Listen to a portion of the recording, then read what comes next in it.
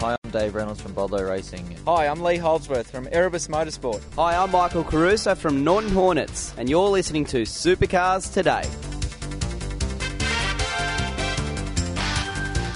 It's V8 Supercar News with Craig Revell on Supercars Today. Paul Dumbrell has helped Jamie Whincup pick up the Endurance Cup for 2014 and find out if he'll be back in 2015 to defend it. I haven't told J-Dub yet. Each week, join the Inside Motorsport team as they look at all the news from across Australia and around the world. This year in Formula 3, I think it's a fantastic environment for me to be doing that. However, I believe for myself, a sustainable career in tin tops such as V8 Supercars in Australia is where I see myself. Second crack at the Australian title since we've been back, and a bit unlucky the first time, but we end up with a win there at Speedway City 2 weeks ago. Inside Motorsport broadcast on community radio and online at sportradio.com.au. Hi, I'm Chaz Mostert from Ford Pepsi Max Crew, and you're listening to Supercars Today. Paul Dumbrell has teamed up over the last 3 years with Jamie Whincup.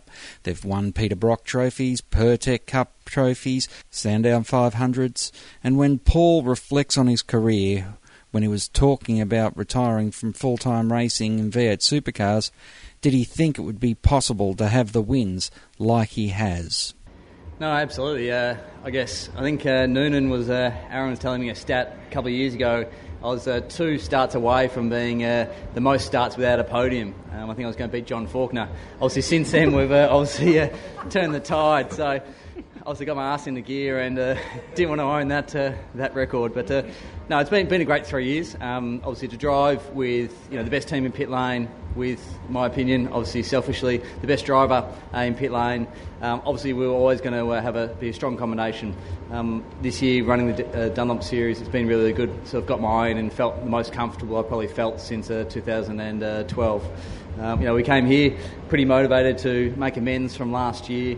We led the race here, and I made a few epic mistakes in the first race. So, we're able to redeem that. I think J-Dub just said before, first time is a mistake, as long as you don't do it again. So we've come here and we've put a pretty seamless performance in all weekend, and the guys have done a great job. Each week, find out what the men behind the V8 News know and what the drivers and teams are going to do next. It's interviews and opinions on Inside Supercars. When we all amalgamated, if you like, into V8 Supercars, I still felt that we still had a teams versus a mothership, meaning V8 Supercars. Tune in for more at sportradio.com.au or lock in the podcast on your iTunes or mobile device. Search Inside Supercars. Hi, I'm James Moffat from the Norton Hornets, and you're listening to Supercars Today. Will Jamie Whincup and Paul Dumbrell be together to defend their Endurance Cup next year? I haven't told J-Dub yet, but if you can just keep that quiet.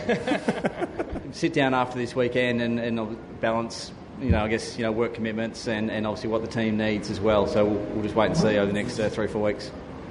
So for Jamie Whincup, who now looks set for a 6th championship, is he going to cruise around and save some fuel to make sure he gets the championship at the end of Sydney? The people that come to the track and pay $80 to get in, it's a race out there. We're going to get hard right till the end.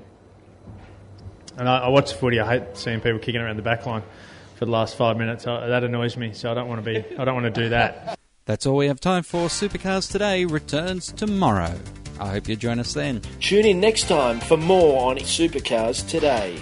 Or lock in the podcast on your iTunes or mobile device. Search Supercars Today.